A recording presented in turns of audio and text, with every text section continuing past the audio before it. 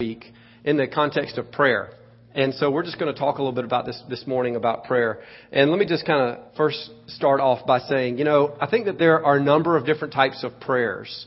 There are prayers that we're coming before God and just kind of adoring Him. There are prayers where we're coming with Him, and petitioning Him for things. There are prayers that, we sit down and we're just praying over what's going on in our life, And I think most of us, we get caught up in these prayers about what's going on in our life. And our prayer life probably primarily and mostly is, concerned with what's going on and what are my immediate issues going on today. And while all those prayers are healthy and effective and it's pressing into God, inviting Him into your life, we're kind of move in another direction of a different type of prayer this morning. And really one of the things that I want you to kind of see this morning is, in my sense, it's coming before God without an agenda. So it's these agendaless prayers, right? That we're coming before God and asking Him what is going on with Him. What is going on with you? That we're just coming into the presence of God and asking Him His will and what He wants. So we're going to look at a few different scriptures this morning. If you have your Bibles, if you want to turn with me, I don't have these up for you this morning, but you can listen to me as I read a few verses. I'm going to start in John chapter 14. In John chapter 14, you have Jesus talking to the disciples. And this is what He says in verse 10 of 14. He says, "Don't you believe that I am in the Father and that the Father is in me? The words that I say to you are not just my own. Rather, it is the Father living in me who is doing this work. Believe me, I say that I am in the Father and the Father is in me, or at least believe on the evidence of the miracles themselves. I tell you the truth. Anyone who has faith in me will do what I have been doing. He will do even greater things than these because I am going to the Father. And I will do whatever you ask in my name so that the Son may bring glory to the Father. You may ask me for anything in my name and I will do it." If you want to turn the page to John chapter 16, I'm going to begin reading in verse 5. And Jesus continues His teaching. He says, "Now I'm going to Him who sent me. Yet none of you ask me, 'Where are you going?' Because I have said these things, you are filled with grief. But I tell you the truth, it is for your good that I am going away. Unless I go away, the Counselor will not come to you. But if I go, I will send Him to you. When He comes, He will convict the world of sin in regard to sin, and righteousness and judgment in regard to sin." We'll skip down to verse 12. "I have much more to say to you, more than you can now bear. But when the Spirit of truth comes, He will guide you in all truth. He will not speak on His own.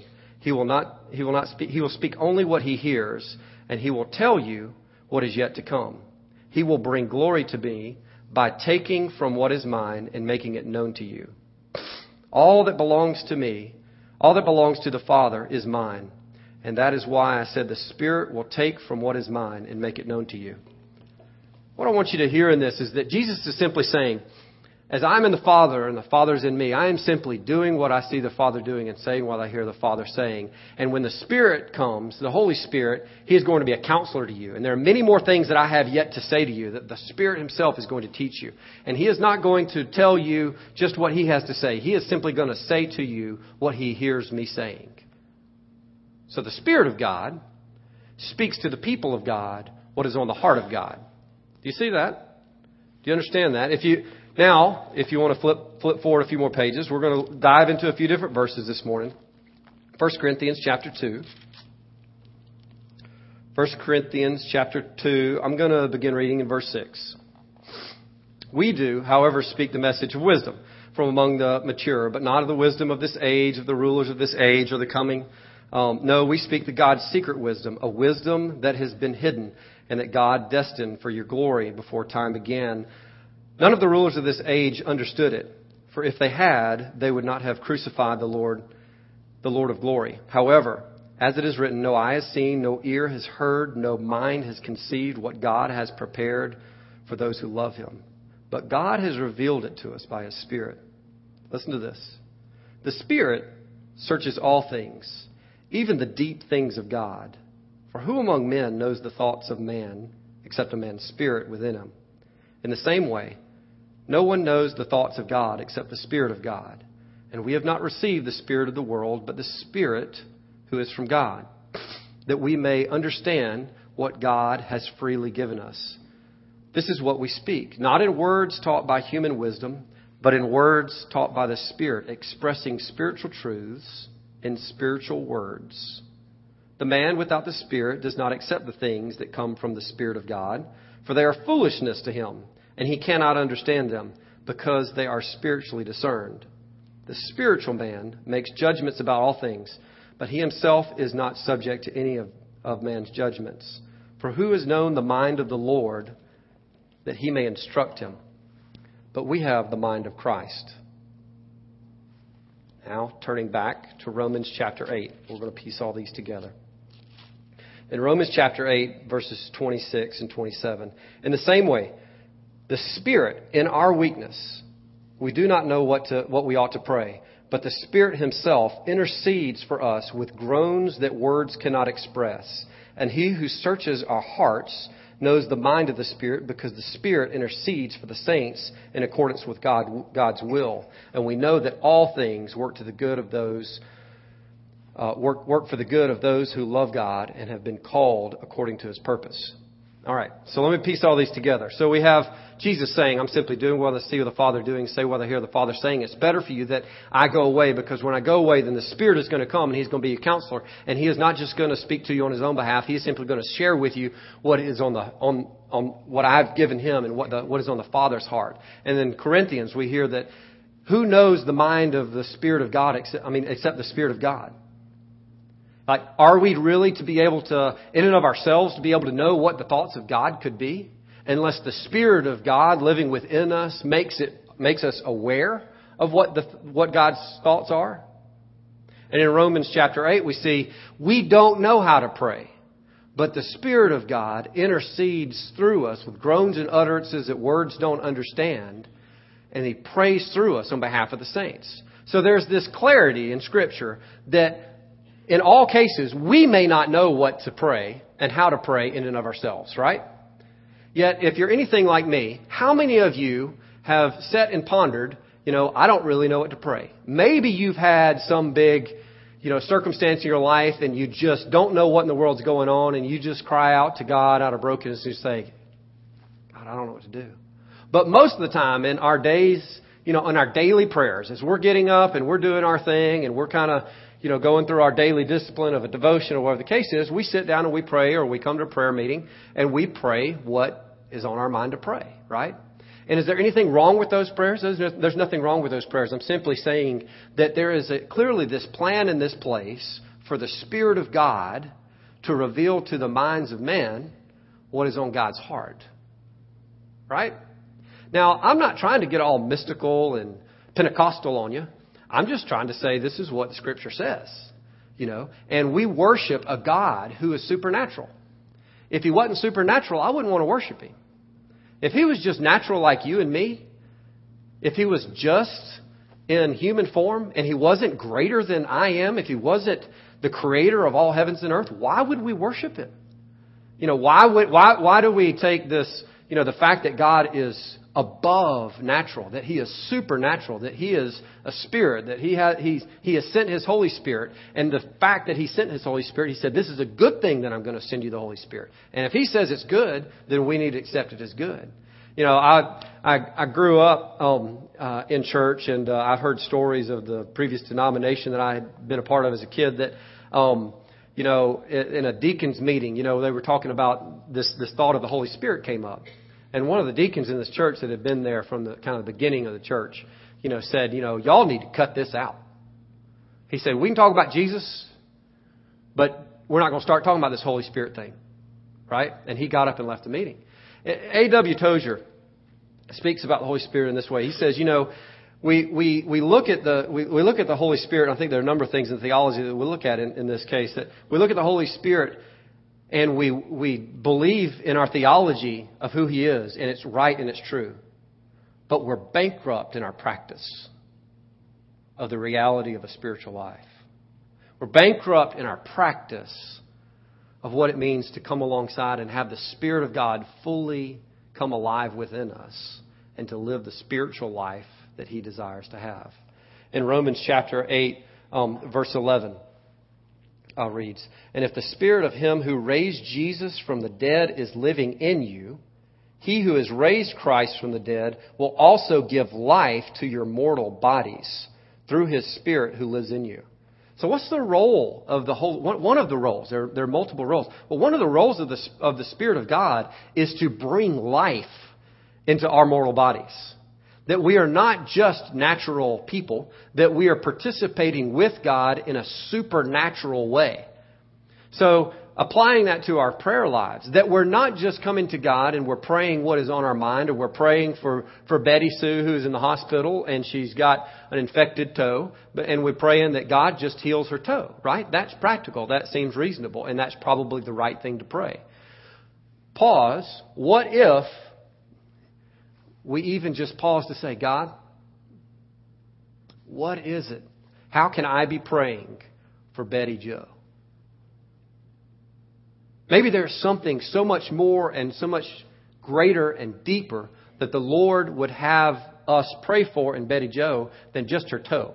Maybe it was just the toe that got her to the point of being on the prayer list, that God wanted to reveal something to you going on in Betty Joe's life, that he wanted to use this instance of a toe to put her on the prayer list, to have this thing interceded toward. Are you with me?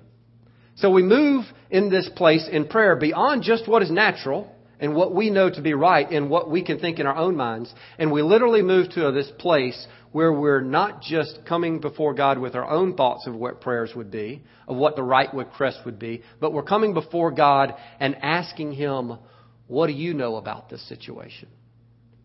And what are your thoughts toward what is going on here? And how would you have me pray? Now, maybe that sounds like all mystical and supernatural and Pentecostal to you. And I don't know, maybe it is. But to me, it's really not. To me, it's just really simple. It's the reality of the Word of God that's living and active in the Spirit of God that wants to live within us because he wants us to have a life of a fullness. Jesus said, I came that you might have life and have it to the full. So that, and as we just read in Romans 8:11, that this Spirit of God lives in us and wants to bring a life to us, right? Where the Spirit of God is, there is this living being that brings us to life. And so I believe that in our prayer life, that the Lord wants to bring us to a more awakened, more reality, more joining with him. You know, it's one thing to pray, and probably most of our prayers, if you had to be honest, most of your prayers are probably talking. You know, most of us, probably 90% of our prayer time, we're doing the talking, right? Any guilty of that? And the Lord really convicted me of that over the last, about 2 years ago, that, you know what? Wow, I'm praying to the God of the universe who knows all things. Right? I think that there, just like Tozer was talking about with the Holy Spirit, I think that there's this reality that we need to practice what we think and believe about God, that God is omnipotent. He's all-knowing, right? So here's this God who created everything. There's nothing that he does not know. He's omniscient. He's all-powerful. There's nothing that he cannot do. And he's omnipresent. He's ever present with us all the time. And yet when we pray to him, we pray like he doesn't know what the case of the situation is. Like, maybe he could do something about this, as if, is it possible that you could do this? Well, of course it's possible if it's what he desires to do. And like he hasn't been present through the whole situation, or he's not present with them in the hospital room where the case is. That we're not practicing what we believe in our head, that God is all-knowing, that he is ever-present, and he is all-powerful. So we're coming before God, and we're praying to him like we're trying to educate him on what the situation is, how he needs to fix it, and what needs to take place, that how he needs to move, right? Well, that just seems to me like that's a waste of time. If God is omniscient and omnipotent and omnipresent, then praying that way, to me, is a waste of time. Because he knows all that. He knows what's best. He's fully capable. And he's there now. And he's here now. Are you with me? So one of the things that's helped me in my efforts to try to learn how to pray is I asked the Lord. The disciples came to Jesus and said, teach us how to pray. And so I think it's good that we as followers, we as disciples of Jesus are asking him, Jesus, teach me how to pray. One of the things that the Lord's led me to, it's a really simple practice, and I'm challenging you with it. It's going to be your homework, is this little principle of the open chair, right? I'm dumb. I'm like a little sheep. I don't know much. And so I just literally think of, I call it practicing the presence of a king, right? Is that I imagine myself coming before a king, right? If Barack Obama came and sat here this morning, do you think he would have your attention? Like him or not, I don't know what your political beliefs are. The President of the United States would have your full attention if he was sitting in the room with you, right? Well, we're not talking about the President of the United States. We're talking about the Creator of the universe. And guess what? He's sitting in the room with us this morning because He's omnipresent, right? And so my prayer thoughts and my prayer life begin to practice this reality that God, you are here with us. And I think so much of my prayer life before the Lord started to lead me into this venture of practicing this presence of the King is I was like the court jester. I was like the dumb fool who came stumbling in the room and tripping over everything and telling these loud jokes and goofing off. And everybody's attention kind of came to him like, what is that idiot doing here? Right? Because it's just making a bunch of noise and being really loud. And as I came to the reality that as I practiced the presence of the King, then literally in my mind, I'm like entering into this chamber room that the King of the whole of the universe sits upon. And who am I to speak in His presence unless He asks me something? That I'm just in awe of who He is. And my job is just to be a servant and to be honored to be able to come into His presence. And if He has some assignment or some task for me, then I am fully ready and willing and to jump on board and to do that thing or to pray that thing. But my first thing is to just come before Him and to be grateful and to worship Him and to tell Him the thoughts that I have of Him and to tell Him how great He is and to express my heart toward Him and my devotion toward Him. You with me? Now, just pause. I'm not asking you to raise your hand. Do you think there's any room for improvement in our prayer life if we just begin to practice the presence of the King kind of mentality? That maybe we could hit pause on all the stumbling gestures and all the things. Not saying that there's anything wrong with bringing your prayer requests before the Lord, okay?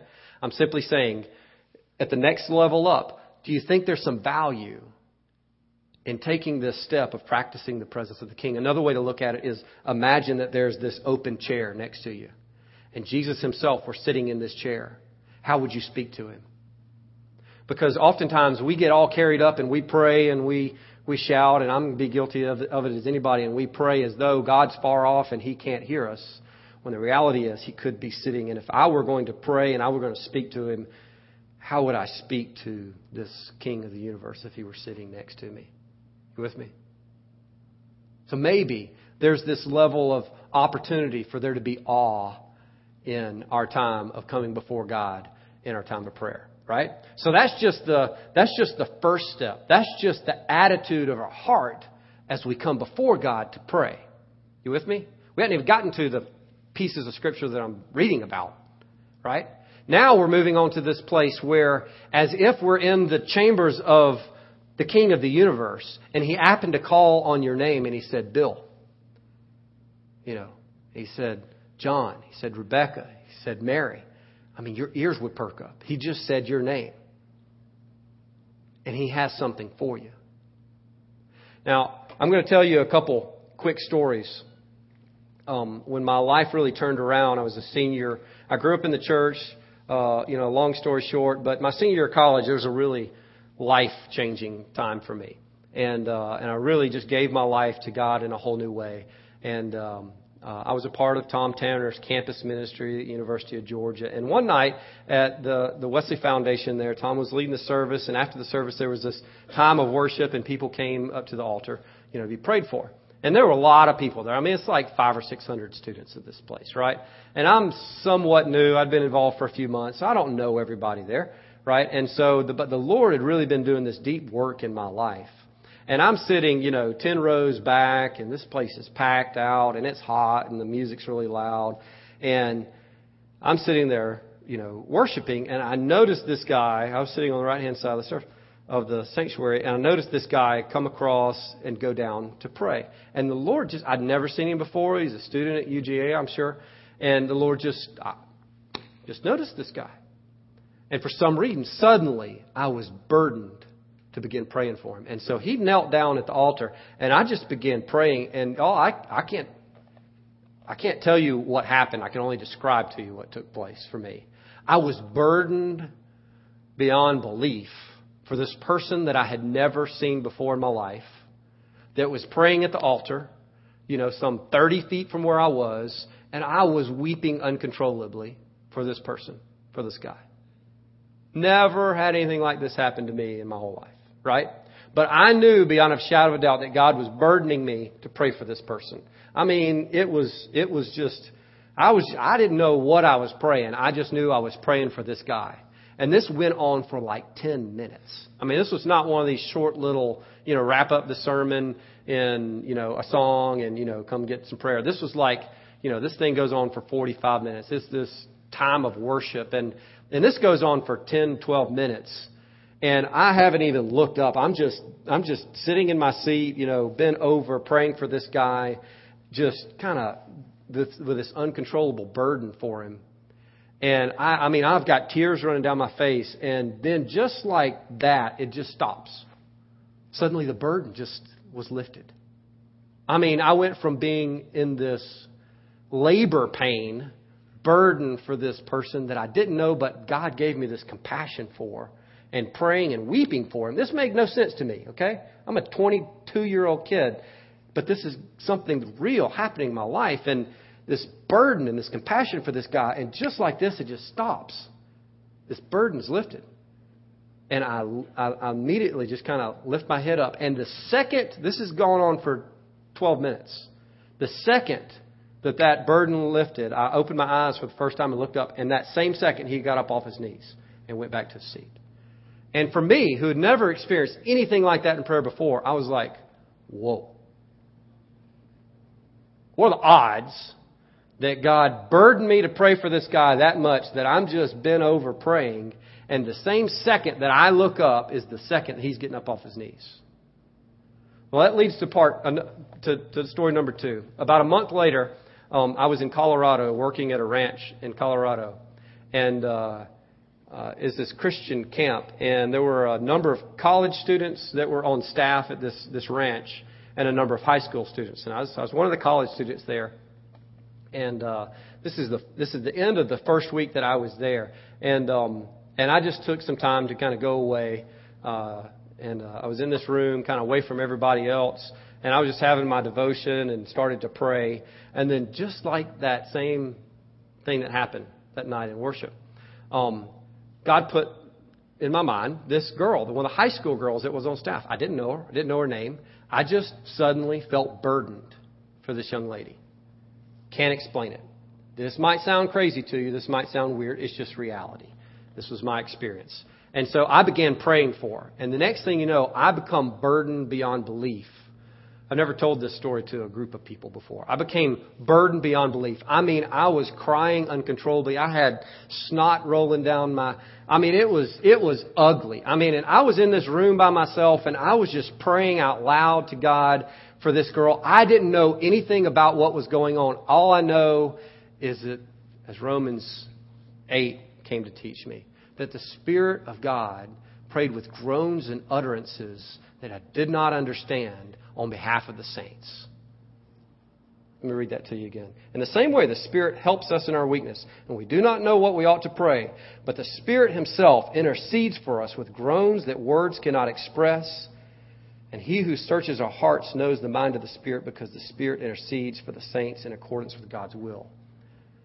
I didn't even know that scripture at that moment, but I came to learn it. But because the reality was, I was in this uncontrollable, tear fest, praying for this person with this burden that I could not understand in this amazing way. And then 30 minutes, this was no short little prayer thing. 30 minutes into this thing, the switch flips. And just suddenly it was over.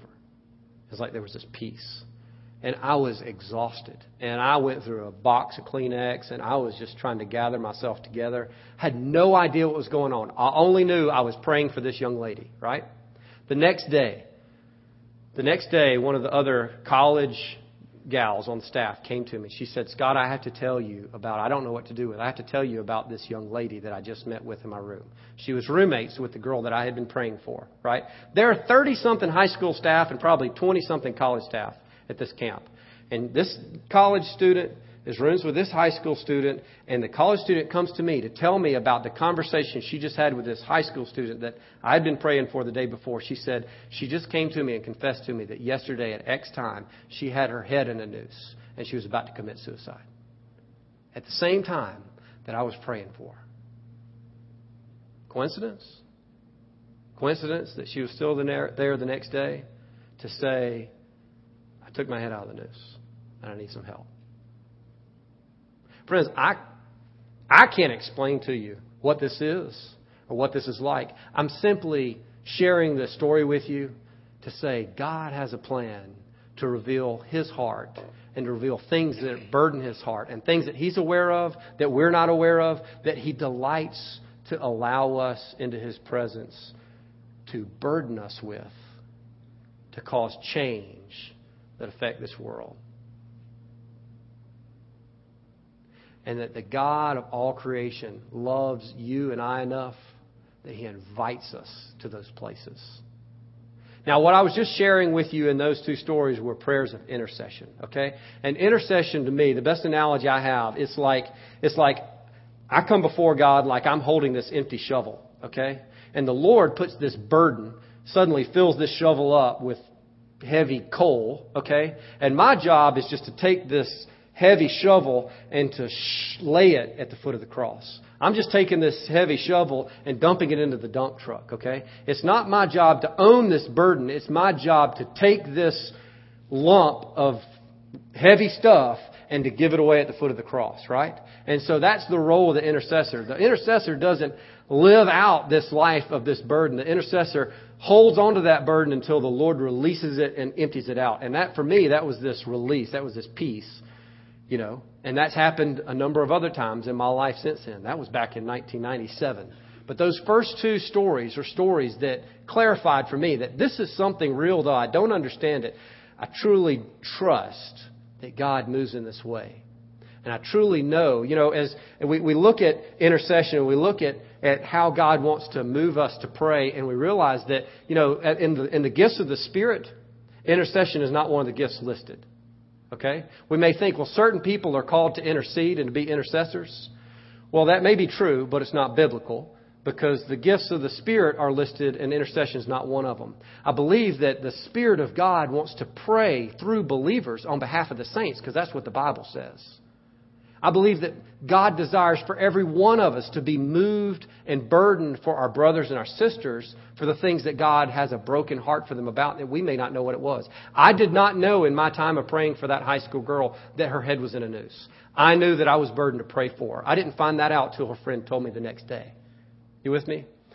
But are we willing to be fully surrendered to the will of God, that we're pursuing Him, that we're coming into His courts, and that we're asking Him, won't you allow me to bear with you the burdens that are on your heart for the people that you love and that you are called according to your purpose?